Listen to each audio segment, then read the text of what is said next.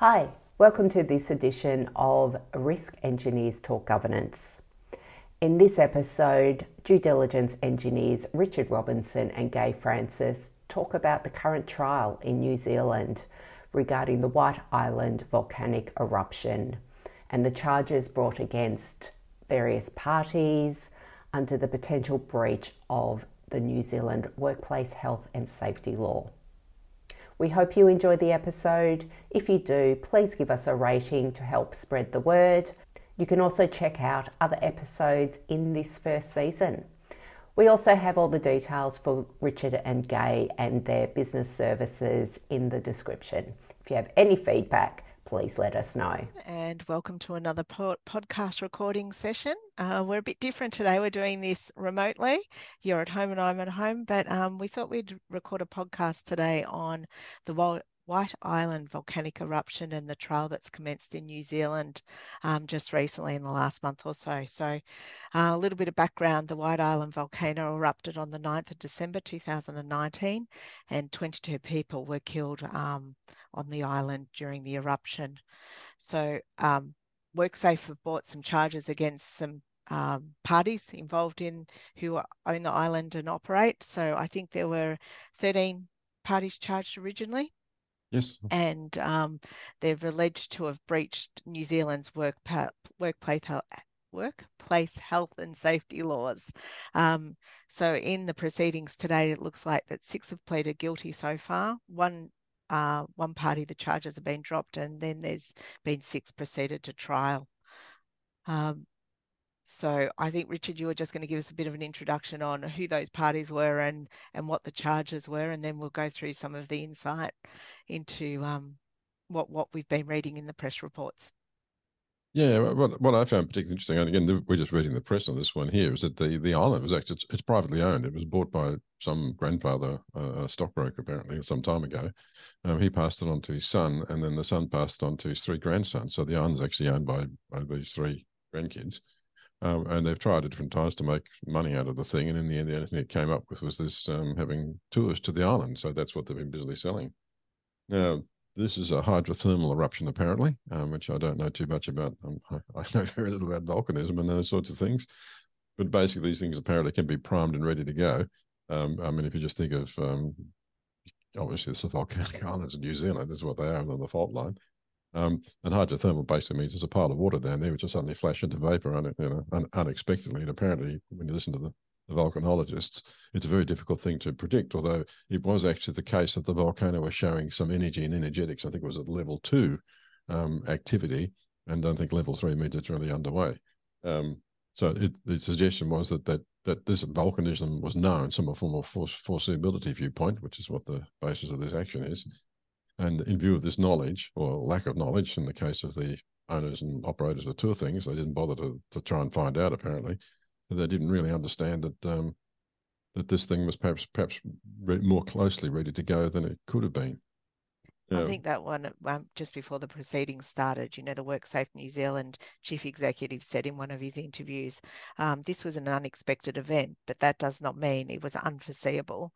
And there is a duty on operators to protect those in their care. So they're saying exactly that. And I think one of the interesting things at the start of the trial was they started talking about risk assessment. It had a whole lot of risk assessment experts in, and they were arguing about the likelihood of it, which was really quite interesting at the start, and how likely an eruption was going to be.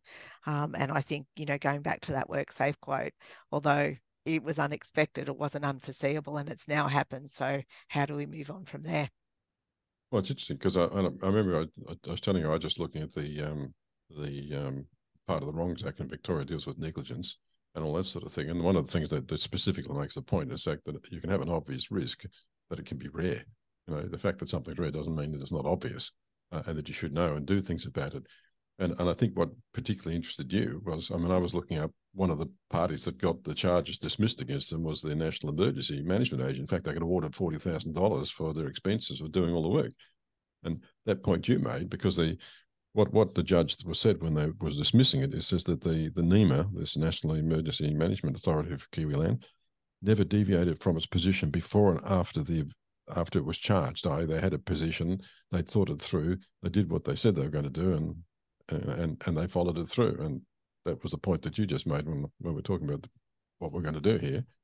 And I think that that's the interesting thing, isn't it? It's and this is what we tell our clients when we do due diligence reviews for them. You can't always be right, but you can always be diligent. And by having a plan in place and having it thought through, and then acting on that plan, it shows a process, a governance process, which I think the WHS legislation was always aimed at. It was a governance process for organisations to demonstrate that they thought these things through.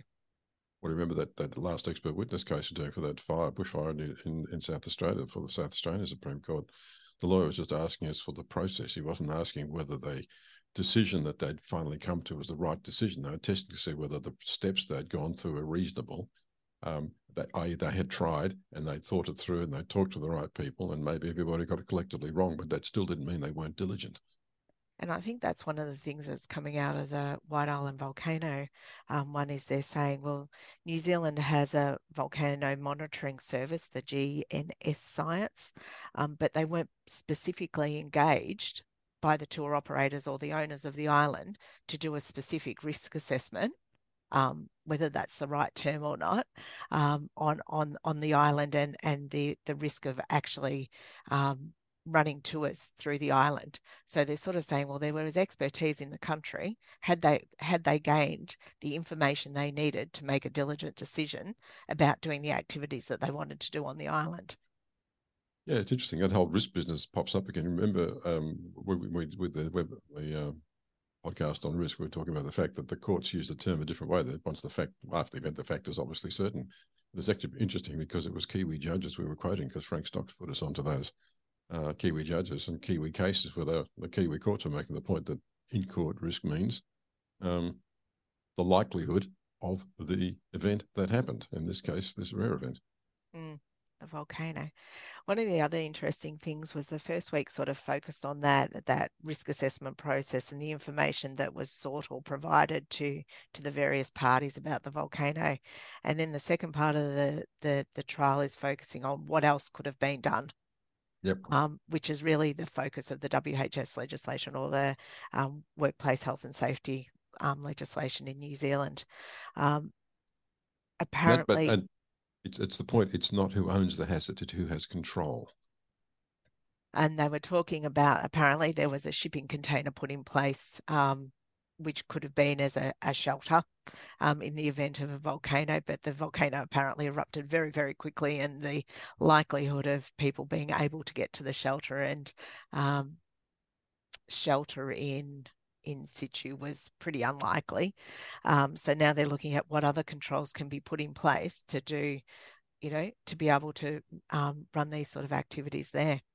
Well, one of the things that you were mentioning was the fact that people weren't wearing special clothing. Now, I mean, obviously PPE is the lowest thing you'd ever think about, but one of the problems that the survivors have got is that their clothes melted into them because they were basically plastic, modified wearing gym wear and active wear rather than cotton clothing, which is cotton clothing. I mean, even if you put people in overalls, cotton overalls and things like that, and made sure they had big safety boots and things like that, you'd be making a clear statement to people that this thing's serious. You want to think about it. You're just not a tourist snooping at something, hoping it doesn't go off. Which is sort of the way that chemical plants and things like that can, spill out toxic clouds and toxic materials. They sort of deal with that, don't they? When you go out on site, you have to have the full long sleeves, long pants, cotton, so as you said, it won't melt into you. But as you said, that's way down the hierarchy of controls. And but I don't know that they did talk about some engineering controls, and I don't know whether they're reasonable or not. But they're talking about ballistic shelters and refuge shelters. And I know in bushfire terms, people are starting to look at that, being able to shelter in the place that if they get stuck, they can do that. Whether a shelter can be designed for a volcano, I'm not sure. Well, it was interesting that the army went in with shiny suits and breathing apparatus to try and retrieve people, and they spent 6 days apparently in fairly trying circumstances doing the best they could. But again, if you were put into a big shiny suit with some breathing apparatus, you'd probably think it was a pretty serious event, wouldn't you? Which you otherwise might not consider that to be the case. And I think that's part of it, isn't it? It's that information. Was the right information shared with the owners and the tour operators, and then with the actual tourists?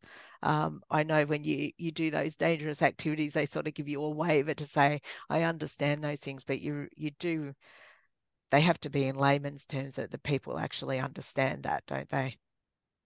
Well, I don't think jumping out of an aircraft, anybody's in any doubt if it goes wrong, it's going to kill you. I don't know if the I don't clarity know of if you thought, I don't know if you clarity of, think about it that way when you're 20, though. well, that's part of the point. I don't know if people have thought about it like that. And so it's going to be an interesting thing to see where the Kiwis actually land. I've got to say that.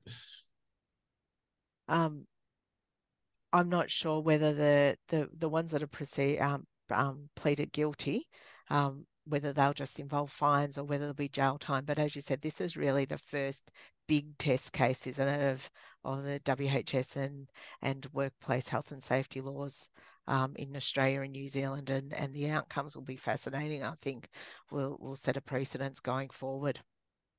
I'm almost certainly. So we hope you found our podcast interesting today, a little bit different with Richard online and I online together, and we hope you can join us next time. Have a great afternoon.